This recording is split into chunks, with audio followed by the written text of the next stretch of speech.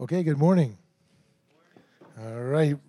Happy Easter. So my name is Dave Goodspeed, for those of you that don't know me, and I'm here to give you my Easter story. My wife and I are from Evansville, just down the road. We went to high school there, and I had the privilege of going to University of Wisconsin and wrestling for the Badgers. Now, there we go. Some good shout out for the Badgers. Now, I'm going to tell you that I wrestled at 134 pounds. I cut a little weight, but I wrestled at 134. And I'm here today to tell you that I still weigh 134. I just use kilograms rather than pounds. Anyways, I was a freshman on the team, and a guy named Dennis Jewell came up and asked me if I wanted to be in a wrestler's Bible study my freshman year. Denny Jewell never wrestled a varsity match in his career, but he was what Dave calls an everyday missionary. And so I said, sure, I thought it would be a good idea. Now, at that time, if you had asked me about myself, I would have said, I'm a pretty good Joe. I try to do things the right way. I follow the rules most of the time. I went to church growing up. I believed in God and Jesus and Easter. I had heard John 3:16 a bunch of times. I didn't know what it meant, but I had at least heard it. And in a typical wrestling mentality, I thought of life as having a scale. And if I could just keep the good heavier than the bad, I could live that way, that perhaps I would, quote, pass the test, and that someday God would see me as okay and I would get into heaven. Now, that's a pretty common way of thinking, and I imagine that many people here think that way, or at least it did think that way. But in that Wrestler's Bible study, it turns out that none of that is actually true. None of it's in the Bible. So we began to read, and I started to find out a whole bunch of stuff. Now, the first thing was that we're all sinners. And, Romans chapter 3, it says, none are righteous, no, not one, and all fall short of the glory of God. All have sinned and fall short of the glory of God. So now that didn't seem too hard to accept. I was certainly a sinner. I wasn't a perfect guy by any means. I made a lot of mistakes. So I saw sin in my own life, and I saw it in everybody else. So just the idea that I was a sinner wasn't a big hurdle. But then what came next was the consequences of that sin. And it says a couple chapters later that the wages of sin is death. And that Paul and other writers really aren't talking about the end of the life death that we all experience, but rather death as an eternal separation from God. Now, why would that happen? Well, it has to do with because sin does this because of God's holiness. And because he's holy and because he's perfect, he cannot exist in communion with sinful creatures. And we're not talking here about big sin versus little sin, gradation of sin. We're just talking about sinfulness. That is, sinful beings. That's what I was. And I think this gets at the whole crux of Christianity, which is God doesn't grade on the curve. He can't grade on the curve because of his holiness.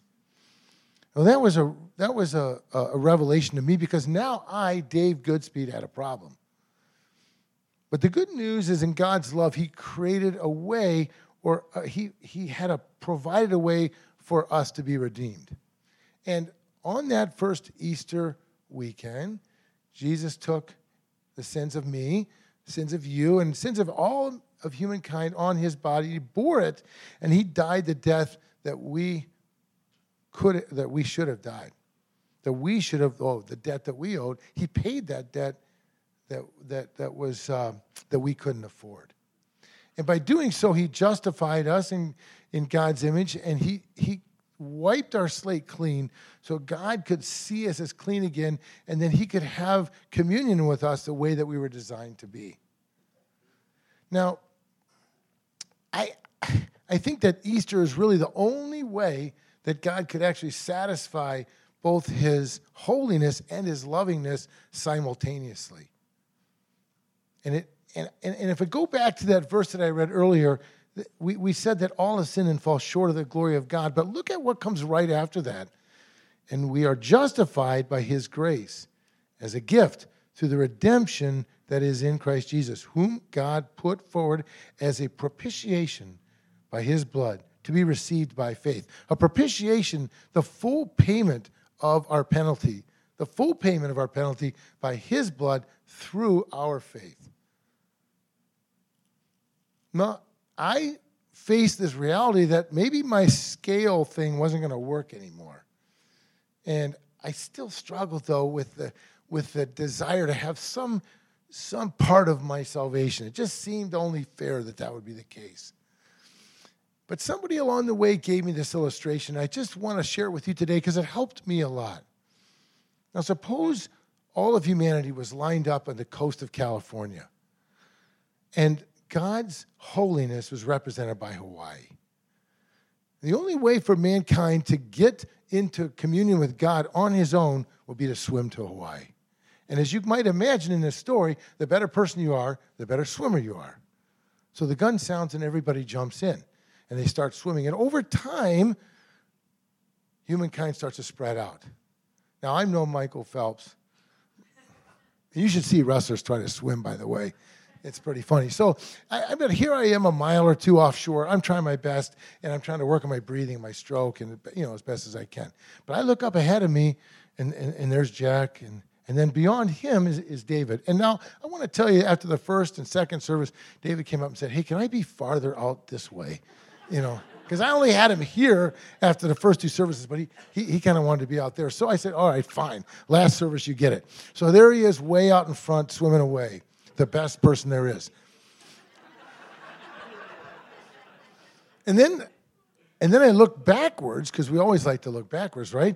And compare ourselves to those behind us. And there, 3 feet offshore, drowning in 6 inches of water, is the worst person ever to have lived. Whoever that is for you, the worst person drowning. And we look forward to David and back to that person there. What a big difference it is. Humanity spread all out. But what is the difference in terms of Hawaii? We're all going to drown. We're all going to drown. And the big differences from our perspective just pale in comparison to the perfection that God has in Hawaii. And that was really important to me. And here's something it'll kind of blow your mind. Think about this. If you go to Hawaii and you turn backwards and you take a telescope and you look back to the California shore, you'll see me a couple miles offshore, and you'll see that worst guy 6 feet offshore, and guess what? We look exactly the same. Just 2 little dots far, far away, both with a sin problem. God looks at me the same way as the worst person in the world. That just blows my mind. Talk about a humbling, sobering thought. So what's needed here? What's needed is not a set of swimming lessons. What's needed is a lifeboat. And on that first Easter, when Jesus rose on Easter morning, he validated his death 3 days prior, in which he paid the price for us, and he became the lifeboat. Now, he goes around and offers that to each one of us. No matter if it's David or me or that guy there, we all get offered that lifeboat. And it's up to us then to get in. It gives new meaning to the Ephesians 2:8 and 9, right? For by grace we are saved through faith. And this is not of our own doing, not by works, so that no man can boast, not by swimming, but by a lifeboat. I went home that summer after my freshman year, and I started to ponder all these things as just in my mind as I was struggling with it. But Jesus said in Revelations 3, I stand at the door and knock, and he just kept knocking. Or maybe in our analogy, he just kept his hand right there waiting for me to grab it. And finally, my sophomore year, I got in the lifeboat. And I'm in Hawaii now. Now, I'm still trying to be a better swimmer, but I'm not doing it to get to Hawaii. I'm doing it because that's what God wants me to do. And on that very day that I climbed into the lifeboat, I was maybe 19 years old.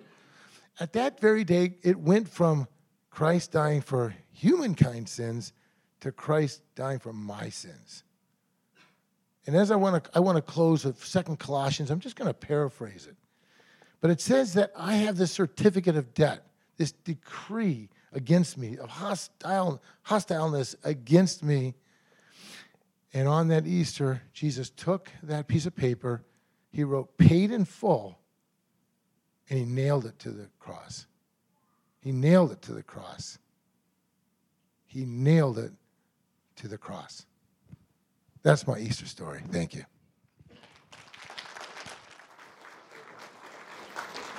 Thanks, Dave. Thanks, Dave. We love telling stories of God's transformative work around here.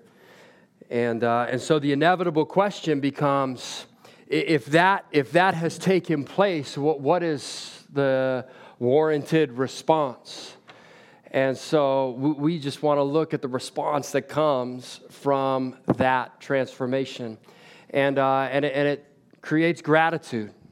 But gratitude is more than just saying thank you. I think of maybe my kids who are here in this service on Christmas morning. If they got a pair of socks, they might grin through their teeth, "Thanks, Dad." But how much emotion and heart is behind that thank you? I would argue not very much. But then, possibly, if they received an Xbox, there might be a lot more delight and gratitude that starts flowing, and yet that heart of ungratefulness could still be there when the gift that has been received, and they bring it and show it to their friend and say, "Look what I got that's better than what you got." There's still that heart that isn't delighting in the giver of the gifts. There's a delight in the gift, but gratitude is a form of delight when it comes to delighting in the giver. And then a third criteria of gratitude. Gratitude generally rises in direct proportion to how undeserved a gift might be. That if you go to work, you don't often write a thank you card to your employer saying thank you for the job. You might see it as a fair trade of resources, that there is an exchange of gratitude being given. And so you might not have a proportional response, or there's a proportional response to the gift. We're going to look at a story today that contrasts the response of a woman and a Pharisee and their awareness of the gift that they've received from the person of Jesus. And so we're going to see an unlikely hero emerge from the story that Jesus then celebrates this woman's response in contrast to the response of the Pharisee. So pray with me, and we will dig into the text together. God, you are so good. Thank you for the reality of what we get to celebrate this Easter Sunday, of what took place 2,000 years ago, that you went to the grave on Good Friday, and yet you did not stay dead. You conquered death and rose victoriously, and we celebrate that reality every Sunday for 2,000 years, that you rose again on a Sunday. So help reveal yourself to us as we explore what is written about your interaction with this woman and this Pharisee. Always for your glory, we pray. Amen. And so we're going to look at a text. I'd encourage you, you can open up your Bibles. There's a Bible in front of you, or on your iPad or your iPhone. We'll be in Luke 7, 36 to 50. And we do that every Sunday. We believe God wrote this thing called the Bible, this text, and recorded it, in this particular case, through Luke. Luke walked with a guy named Paul, and he began to record all the circumstances of who Jesus was and what he accomplished, to give those readers certainty about who Jesus is. And so all we do every Sunday, we just read from this word. This text comes from Luke 7, and I'm going to read it on the screen. You can follow along or in the Bible in front of you. One of the Pharisees asked him to eat with him. One of the Pharisees asked Jesus to eat with him, a Pharisee. And he went into the Pharisee's house and reclined at table. And behold, a woman of the city who was a sinner, where she learned that he was reclining at table in the Pharisee's house, brought an alabaster flask, this costly ointment, a life savings of ointment. And you're going to see some ancient practices of humility that we might not practice today, but you could make the correlation to what a practice of humility might look like. And standing behind him at his feet, weeping, she began to wet his feet with her tears and wiped them with the hair of her head and kissed his feet and anointed them with the ointment. Now when the Pharisee who had invited him saw this, he said to himself, if Jesus were a prophet, he would have known who and what sort of woman this is who is touching him, for she is a sinner. And Jesus answering said to him, Simon, I have something to say to you. And he answered, say it, teacher. A certain moneylender had 2 debtors. One owed 500 denarii and another 50.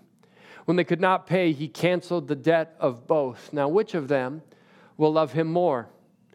Simon answered, the one, I suppose, for whom he canceled the larger debt. And he said to him, you have judged rightly. Then turning towards the woman, he said to Simon, do you see this woman? I entered your house, and you gave me no water for my feet. But she's wet my feet with her tears and wiped them with her hair. You gave me no kiss, but from the time I came in, she has not ceased to kiss my feet. You did not anoint my head with oil, but she has anointed my feet with ointment. Therefore I tell you, her sins, which are many, are forgiven, for she loved much. But he who is forgiven little loves little. And he said to her, your sins are forgiven. Then those who were at table with him began to say among themselves, who is this who even forgives sins? And he said to the woman, your faith has saved you. Go in peace. And so we're going to do just a contrasting. We see in the text a contrast between this woman's response and this Pharisee's response in their understanding of who Jesus is and what he's able to accomplish. And so we start with the woman. And it's implied. She doesn't say any words throughout this entire text. It's not recorded that she speaks. And yet her visible and visceral response tells us something about what she believes. She is overcome by her sins. And we see that recorded by Luke and what he says about her, and recorded about what the Pharisee says about her. Here's what he says. And behold, a woman of the city who was a sinner. That there's this brokenness and pervasive hurt and pain that exists in her life. She is a sinner. And then he records the Pharisee's response and his understanding, as well as everyone else in the room. What if Jesus knew what sort of woman this is, he would know she is a sinner. That there is this brokenness, this sin that is pervasive in her life. Not only does the Pharisee know it, not only does this community she's planted in know it, but Jesus is recorded as having an understanding as well. He says, therefore I tell you, her sins, which are many. And so this woman, from the moment she steps into this space, is understood with whatever background she brings. But I find it interesting, not just what's stated, but profoundly interested in what's unstated in the text.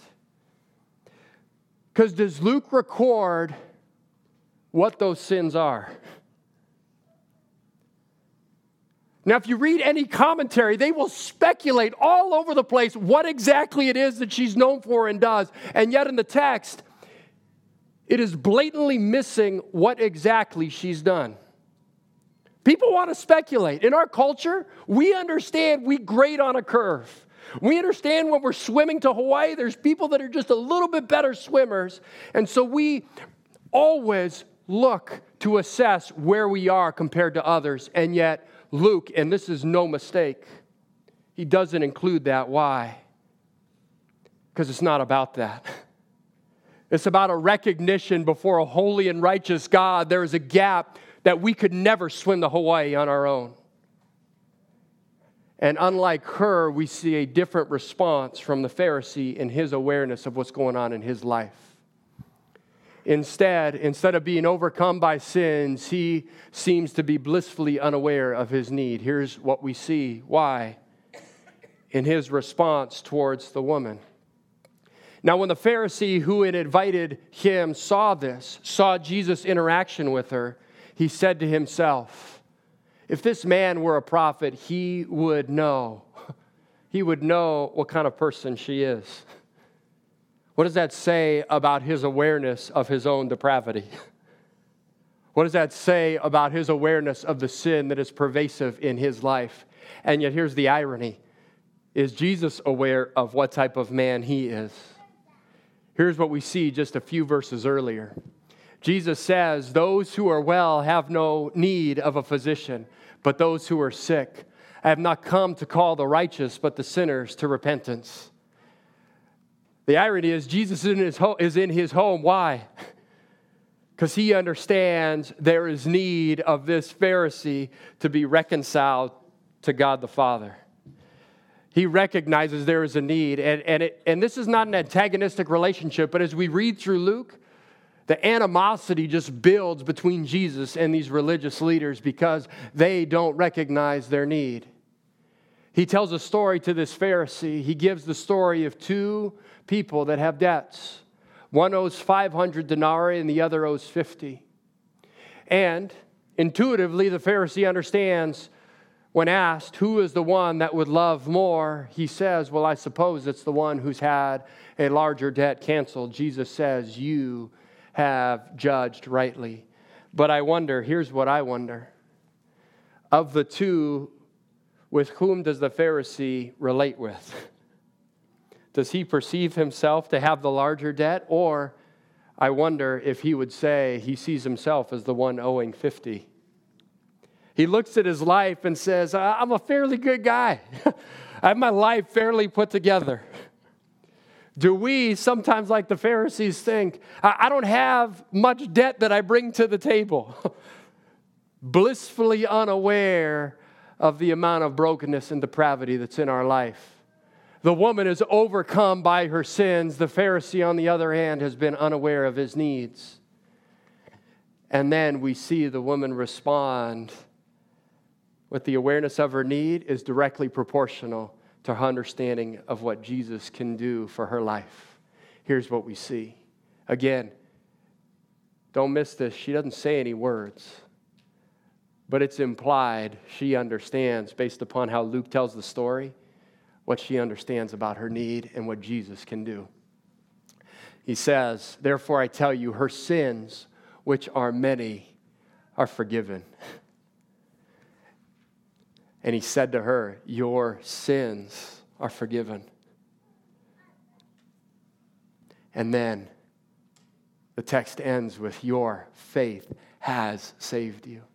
There's a recognition that Jesus is the solution to that depravity in her heart. She understands, I can't swim to Hawaii on my own. I'm never going to make it independent of someone coming to my rescue. And she sees Jesus as the solution to her need, to reconcile her from this depravity and brokenness that is pervasive in her heart. She is convinced Jesus is the solution that she needs. The Pharisee, on the other hand, he seems to find Jesus interesting. She's convinced of a need and Jesus is the solution. He, on the other hand, seems unaware of his need and responds with kind of practical interest. We see that at the beginning of the text. When one of the Pharisees asked him to eat with him, I don't see this as somehow the Pharisee is trying to put Jesus in a negative place. We're going to see that animosity increase throughout the rest of Luke. But in this particular case, he seems just struck by this teacher that he seems wandering around this community, doing these healings. And so he invites him to this kind of banquet or meeting in his house where others are able to watch and listen in. And he's struck with some level of interest in who Jesus is. I wonder, in the church today, does some just find Jesus interesting? Do we see the church sometimes as a place where it's a good place to go? I want to raise good kids. And it does service for the community. I want to serve the community in some positive way. And so there's some level of interest. Now test this. But I often feel those that grow up in and around a faith community seem to have minimal awareness of their own depravity and therefore a minimal interest in Jesus. Those that have come to faith later in life seem to understand the depth of brokenness that is needed to be reconciled. And so I wonder, I often ask people, when was the first time you came to the realization of the magnitude of the sin in your life? Can you recall that time where that became more aware in your life? For the woman, she was overcome by her sin. And she saw Jesus as the solution. The Pharisee seemed unaware of the need in his life and therefore had minimal response to who Jesus is. And then we see the woman's response. She wholeheartedly worshiped Jesus. And so we're going to walk through again. These are ancient practices of humility. And then we would say, what would be the modern equivalent? And standing behind him at his feet weeping. So you can picture this U-shaped table where they're sitting down, reclining, feet facing outwards. And again, a public banquet or meeting where others are invited into this space. She's not rebuked for being there, but it struck everybody as maybe not the appropriate response in the context because she's not the hostess in how she acts. But she's weeping, standing behind him at his feet. She began to wet his feet with her tears and wiped them with the hair of her head and kissed his feet and anointed them with ointment. She's wet my feet with her tears, Jesus said, and wiped them with her hair. And from the time I came in, she has not ceased to kiss my feet. And she has anointed my feet with this ointment. There's this wholehearted response to who she understands Jesus to be, and out of that, not to pay him back, not as some debtor's ethic, but in recognition of who he is, she responds. Just like Dave said, he's in Hawaii. He's not trying to become a better swimmer to just simply cross the ocean to somehow reconcile himself. Instead, he recognized, I'm in Hawaii now, and I want to continue to respond with what's been done in my life. We see a difference in the way the Pharisee responds. His is one of minimal reaction. She has wet my feet with her tears, Jesus says, but you gave me no water for my feet when I walked in. She's wiped them with her hair, and from the time I came in, she's not ceased to kiss my feet. But when I walked in, you did not greet me with a kiss. You did not respond in recognition of who I am. She has anointed my feet with ointment, but you did not anoint my head with oil. We see this contrast of response between the Pharisee and the woman, and this unlikely hero emerges. This woman who wouldn't be recognized highly in society is seen with an incredible response because she recognizes who Jesus is. So I wonder for us, did you walk in here today maybe carrying some brokenness or hurt or pain that even walking through these doors starts to flare up some of that baggage that you feel like you're carrying, that if people around you knew what sort of person you were, you're not even sure they'd greet you when you walked in? Or maybe it's the Pharisee, that for you there's less awareness of any brokenness. You look at your life and you say, I'm a fairly good person, not in need of much forgiveness or reconciliation. Here's the beauty of the Easter story of what Jesus offers them both. He gives access to both fully. He understands they both have a gap that needs to be closed, and yet it's the woman who responds to the reality that he has the power to forgive sins. And so I want to invite the worship team up, because what do we do with this? What do we do with the contrast we see in this story? And here is the reality that this text, this Easter, brings to our life. We live with this truth. We are all hopelessly lost in our own sin, and Jesus alone, in his unlimited love, paid our debt. We couldn't swim to Hawaii, and yet he offers a solution. He invites us, and he invites absolutely everyone to receive his mercy and forgiveness. It's faith in Jesus. Faith is all we need. And so this Easter season, I'm going to invite up a few of our kids as well to come and join me on stage. Because here's the simplicity of the Easter message and the message we hear every Sunday for 2,000 years.